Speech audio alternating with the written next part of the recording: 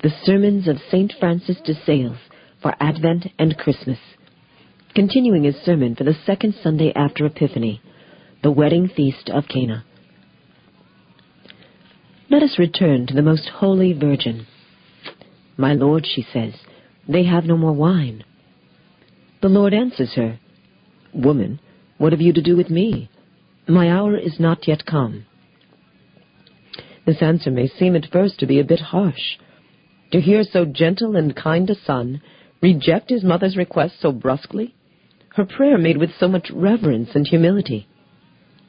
What words between son and mother, between the two most loving and lovable hearts that ever were. Ah, Lord, what has the creature to do with her Creator, from whom she has received being and life? What has the mother to do with the son? What has the son to do with the mother, from whom he received his body, that is, his humanity of flesh and blood? These words seem to be very strange, and have been frequently misunderstood by those attempting to interpret them. Such misunderstanding has given rise to several heresies.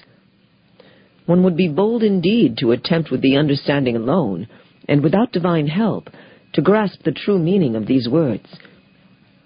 The truth is that this was a very loving response, one fully understood as such by the Holy Virgin. With it, she felt herself the most obliged of all mothers.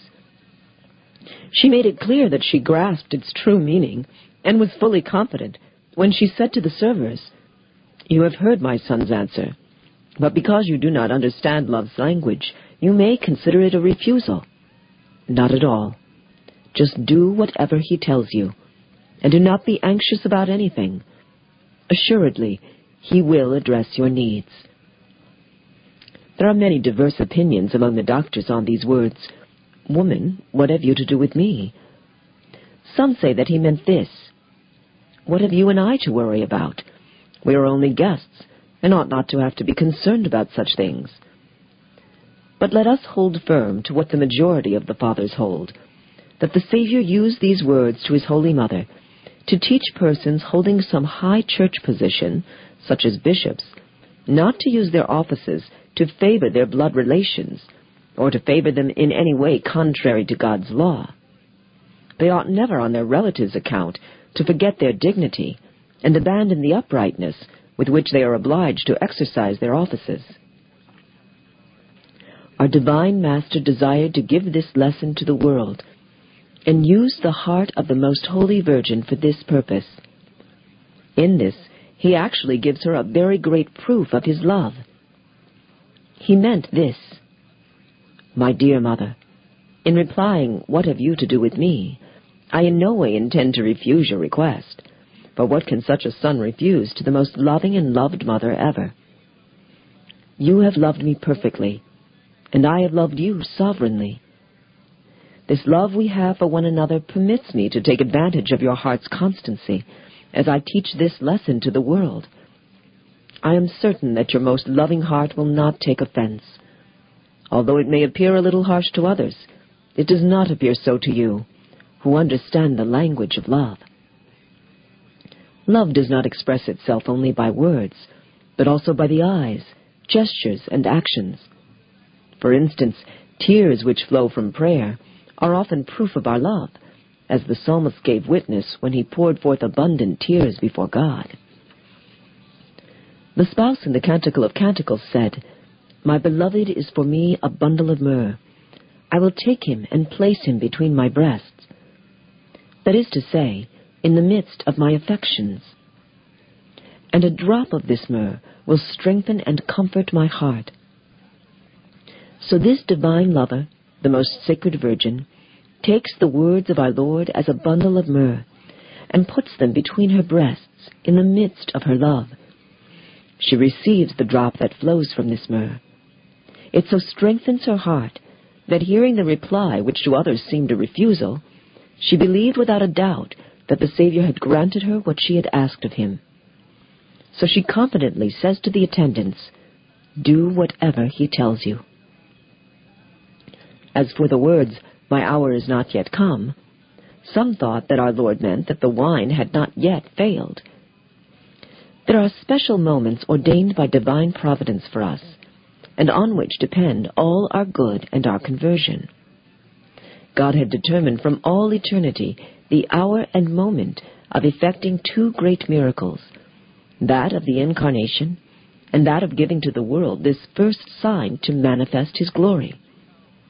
But this divine will was not so bound that our Lord could not advance that moment when asked by His mother. To understand this better, remember the example of Rebekah and Isaac, who both desired to have children. Unfortunately, Rebekah was sterile, and according to the laws of nature, could not have any.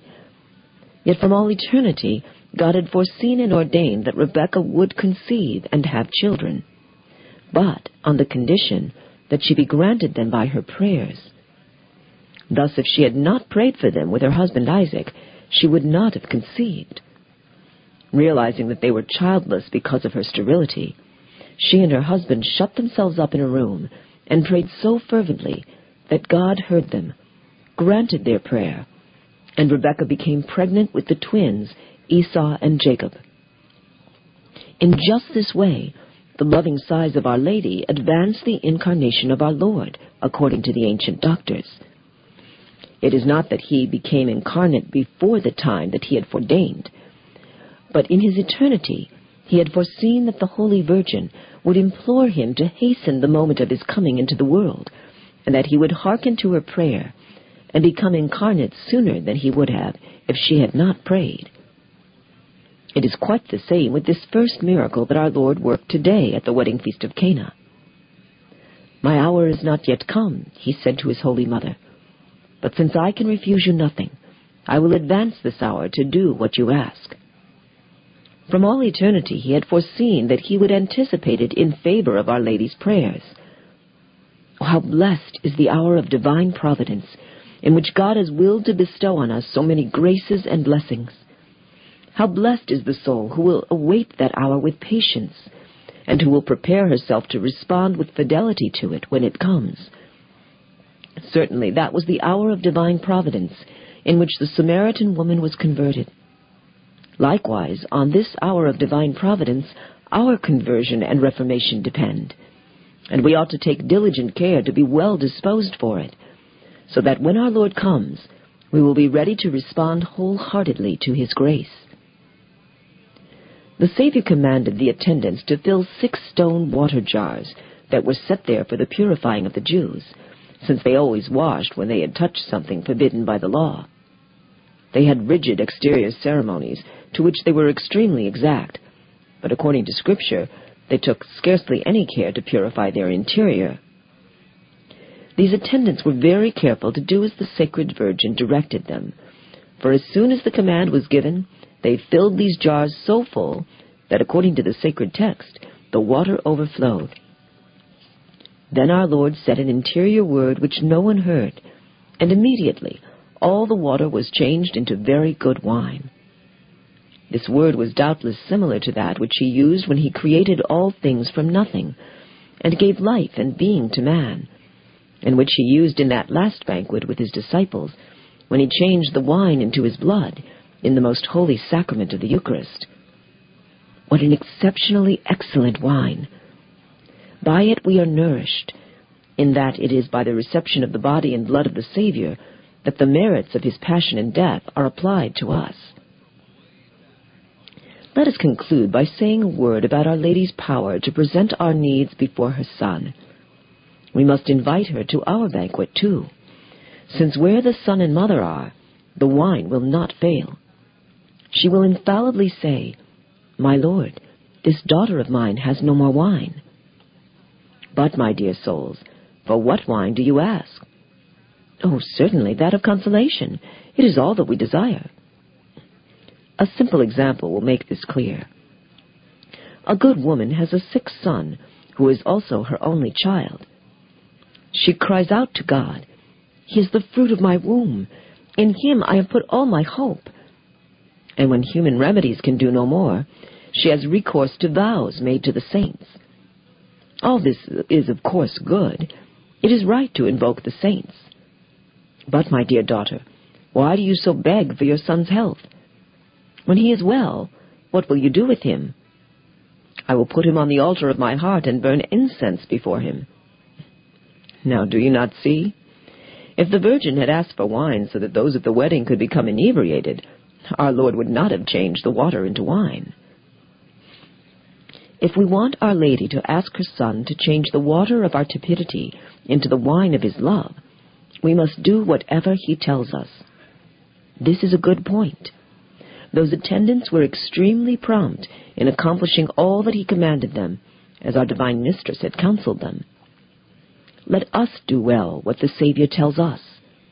Let us fill our hearts with the water of penitence, and this tepid water will be changed into the wine of fervent love.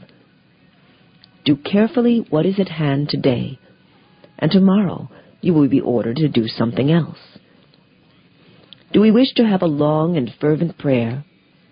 Let us nourish ourselves with good thoughts during the day, making frequent ejaculatory prayers. Do you wish to be recollected in prayer? Outside of prayer, keep yourself as if you were there, and do not waste time in useless reflections, either on yourself or on what happens around you. Do not amuse yourself with trifles.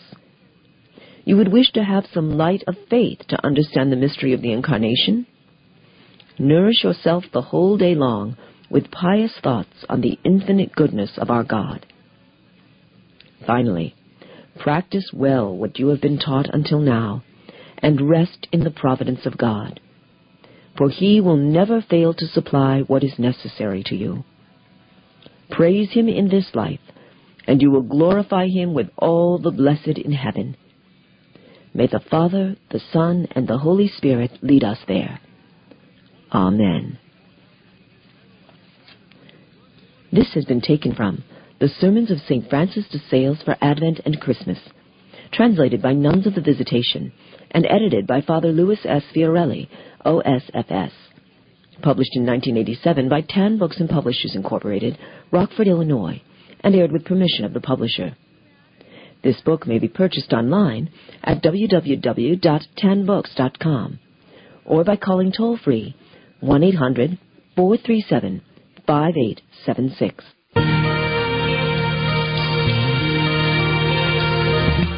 This has been Christian Classics with Teresa Hofer. Listen every Monday through Friday at this time as Teresa continues her great readings and selections from classic Christian literature, right here on the Ave Maria Radio Network, news and talk for Catholic and other Christians.